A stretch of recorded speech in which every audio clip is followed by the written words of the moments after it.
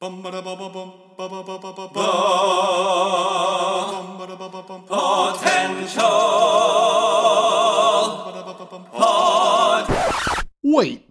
you haven't seen that?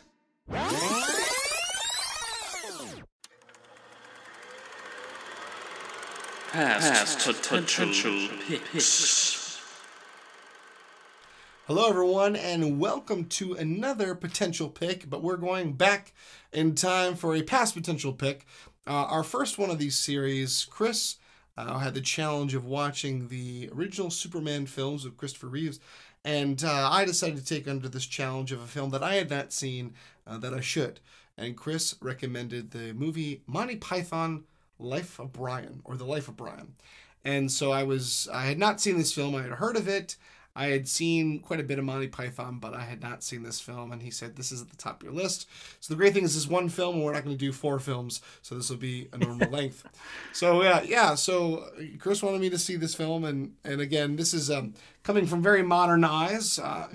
Seeing this 30 years and even longer since it came out. I believe this film came out in 1979. Yeah. Yes.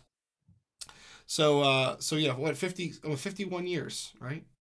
No, 41 years. It'd be 41 years. Sorry. Or 41, 42. Welcome to the next episode where Taylor learns math. Anyway. The potential math. Yeah. Yeah. So, so good idea with this one. I think it was nice to mix it up this week, a little comedy too. So we've been needing some comedy. Yeah, I know. This is some serious drama. We've been always watching serious movies. We need a little comedy in here. So I definitely thought it was fun to recommend this film. Little background from me before we go into Taylor's take on this film. I also am a huge Monty Python fan, have been for a long time. I think for most people, if they don't know Monty Python well, they at least know Monty Python and the Holy Grail. That's probably their most notable work. But that one, although it does have a lot of intelligent humor as well, it's a lot of physical comedy, and it's a lot of the bits with the medieval times and the Legend of Arthur. This was a very bold film that even today I think would be a very bold move. This is the Monty Python taking a crack with their sense of humor at the myth of Jesus, at the story of Jesus. But of course they weren't going to just come out and do Jesus. They had to come up with an alternative character in the same time zone, in the same time that also could have been construed as a Messiah. So they came up with Brian, which is such a funny name. The Life of Brian. So I've seen this film plenty of times. I think it's a very highbrow. It's got a lot of physical comedy to it as well, but it really is one you have to think about. And I think it's got just some great gags and great goofs in it that make it quite a classic, which is why I recommend it to Taylor. So with fresh eyes here in the year of our Lord 2021, our Lord Brian, what was this film like for you, this Life of Brian? I thought it sucked. No kidding. I mean, some did. No. I not knowing what to expect, but having seen having seen previous stuff, I kind of knew what I was going to go into, and I do enjoy that kind of humor. I was really, blown away at the film because it was it's been a long time since I've seen a comedy that really had to make you think and really made me kind of really pay attention the whole film, because there is a lot of jokes that unless you really understand, what part they're playing and talking about the Bible, and the style of humor, it may go past your head as like, that wasn't funny and it makes sense, but it's very intelligent comedy, which I think made this really great. So the thing that I loved about this film was, let's say from the beginning, I really like this film overall, and these are why. I just love the fact that, like, previous iterations, anything in Monty Python, John Cleese, Eric Idle, Michael Palin, they all play these multiple characters, and this one was no different. I feel like they played each one of them played 15, 25 different characters. It feels like it. Yeah, and it just the editing was so great where they'd be all in the same scene but playing multiple characters, and it really was great seeing each one of them kind of play to their strengths. Where it's Michael Palin, right? It's kind of So he plays a lot of these really nutty characters, a lot of different voices and accents. Like he's really good at doing like the voices where he's kind of doing kind of these really nutty, weird characters. He's doing kind of the off the wall stuff. And John Cleese is doesn't really change. Is the same voice in every one of the characters. So he just plays as very like he just his style is very authoritative. He's playing a centurion. He's playing the leader of the Judea front. And then Eric Idle, I just love it because his are very niche characters. It's very eclectic. I thought a lot of these jokes, I was really impressed that they still resonate today. Like there's this great scene with Eric Idle was like, oh, I want to be a woman. He's like, I have the right to be a woman. I have the right to childbirth. And they're like, what? You can't argue with this, right? And it was like, I can't believe like that joke, in 1979, it's still perfect today. And I just really, I love that. I love the editing of it, and the humor was great. And again, just some of the off the wall stuff. You're watching this, and if you like Monty Python, it's very Monty Python. I mean, there's this one part where a spaceship randomly comes out of nowhere. I'm like, what the heck's going on? Very that Terry Gilliam artistry he does with all the cartoons and the animation that he puts into the films is always a hoot, because it is like, it just seems like someone had to, and once again, for those who don't know, of the 6 original members of Monty Python, Terry Gilliam is the only one of the 6 who is from America. He's not British, but he's the one that animates all those funny things. And the alien scene, it just kind of comes out of nowhere, but it just seems appropriate in the context of the film, because it is this. I see this film as very much, it's a zany take on the story, because, but what I mean is, it's a zany take on the story without being rude, in that they're not trying to make fun of Christianity, and they're not trying to make fun of the faith.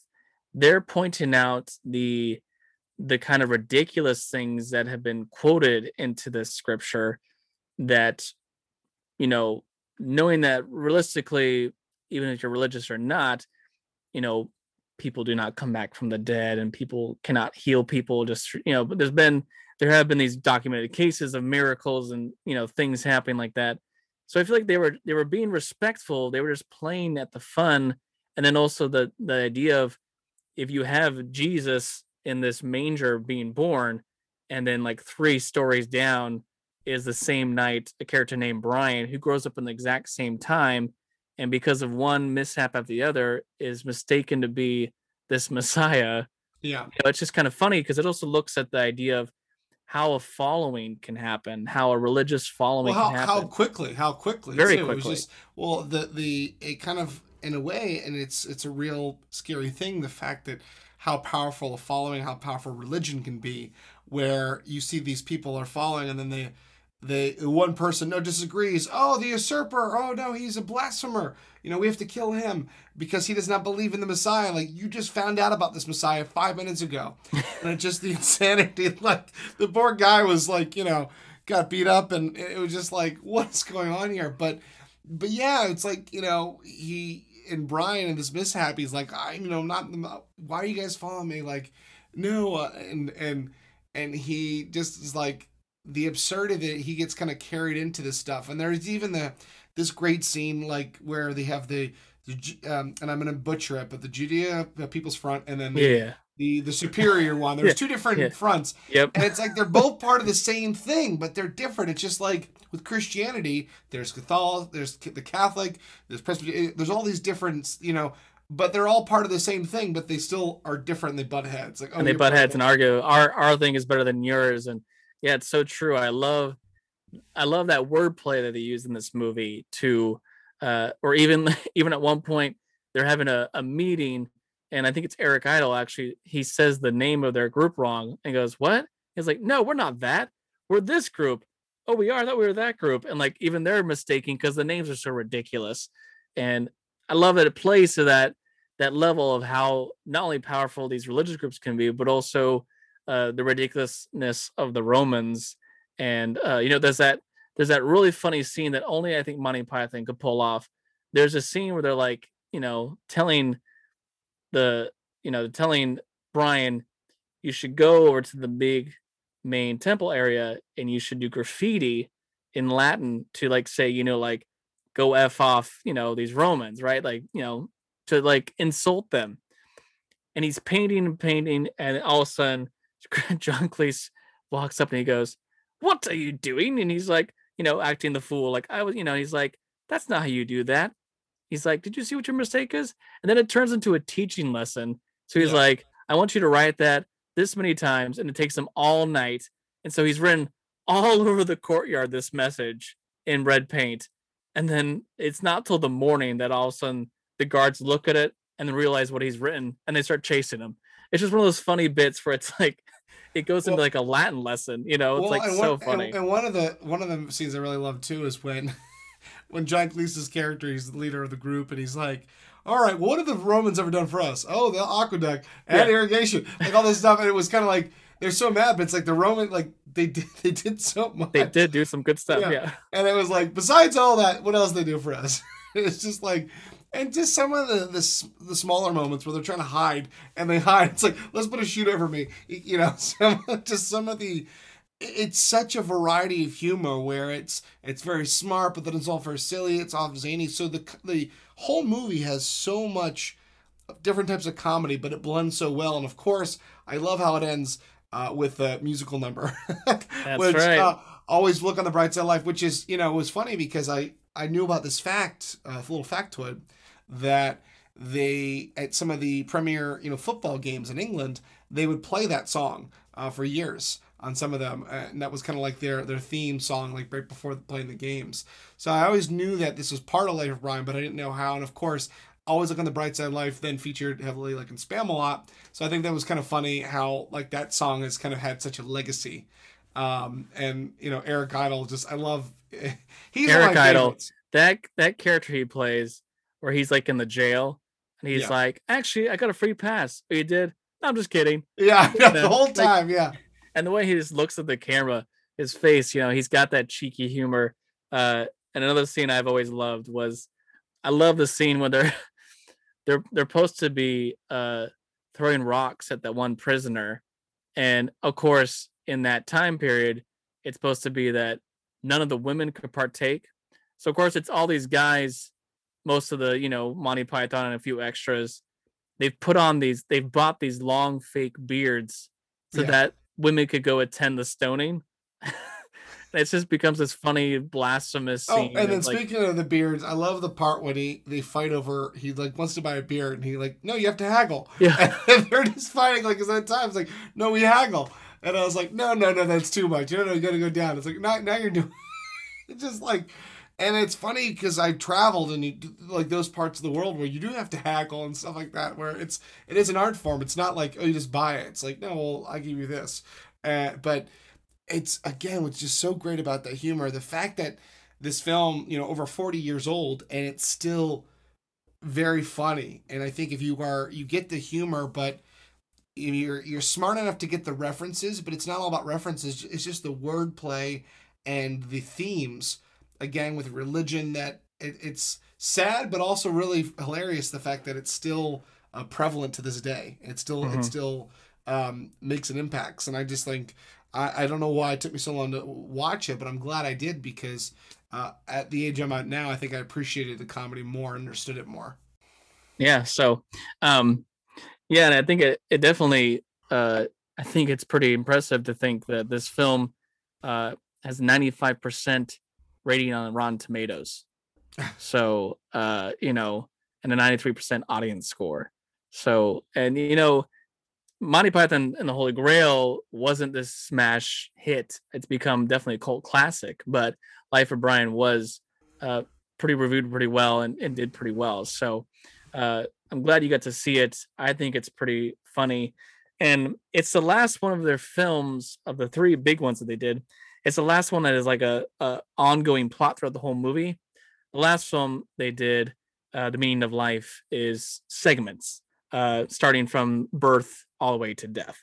So it's a little different in that one, but just a great movie. It's so funny. It does have, I think, a message of there's still praise and hope for religion. I feel like it's very similar to when I got to take you to see the Book of Mormon on Broadway. That show, notably made by Trey Parker and Matt Stone, who of course do South Park.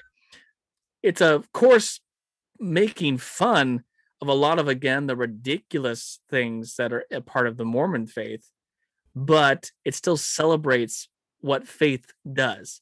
It celebrates what faith can get people. And I feel like this Life of Brian was an early example of that. And again, just because of the time period, it probably was far and few between to see a movie take a crack at a religion, especially in the UK, where predominantly everyone is mostly Christian faith. So again, the boldness of their troupe, constantly doing bits on politics and things going on around the world, and that they wanted to take a crack at that. And I think it's just a funny idea.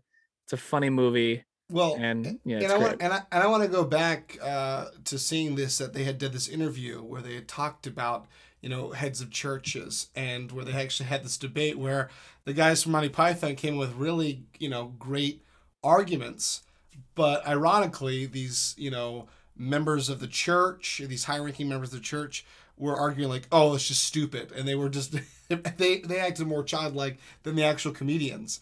But it just goes again to a lot of these guys were college-educated comedians. Very smart. Yeah. Very smart. Like Cambridge smart. They went to top colleges, and the thing is, I think a lot of people watch Monty Python, they think, oh, they're just a bunch of goofballs. It took years for that to actually become Monty Python. And it took years for Monty Python to become Monty Python as we know it today. It was not an overnight thing, and they were six brilliant writers that just come up with this off the wall, goofy, weird, but also very smart style of comedy, which is why they're noted to be one of the best comedic troupes of all time. And of course, whenever you watch any of the remaining living members talk about anything, they still to this day, they're still smart as a whip, coming up with these funny jokes and funny beats. And so this is definitely one of their best things in their catalog. So I'm glad you got to watch Life of Brian. It was definitely a proper past potential pick for you during this time. Now we are coming up to start our second season of the Potential Podcast next week. So just a few days away, we will have our first new episode, full length, and we're gonna have a special guest as well, which is very exciting. So we hope you stay tuned for that. And of course, we'll still be doing potential picks, and every now and then a past potential pick when we want to challenge each other to watch, or even maybe we'll play an old game for past potential pick as well. We can always do that. That would be good. Yeah. So maybe you guys can challenge us. Maybe there's a movie that we both haven't seen that we could view. Maybe old, because again, we both have a combined over 30 years of living. But actually, if you combine it, it'd be over 60 years of living. But we haven't been able to see all the films. So we're still trying to bring that. And again, like Chris said, lots of fun. Of course, anything you want to hear or talk about, follow us on our social pages. And of course, you can email us. But thanks again for recommending this, Chris. This was fun. And I can't wait to challenge you to the next one for sure. Thanks for listening to The Potential Podcast. You can follow us on Instagram and Facebook at The Potential Podcast, or on Twitter at The Potential Pod. Or you can email us. Send us your positive feedback and thoughts, suggestions, and more through our email, thepotentialpodcast@yahoo.com. I'm your host, Chris Dewar. And I'm your host, Taylor Sokol. Stay tuned for more episodes on pop culture, entertainment, and nerdom. And remember, know your potential.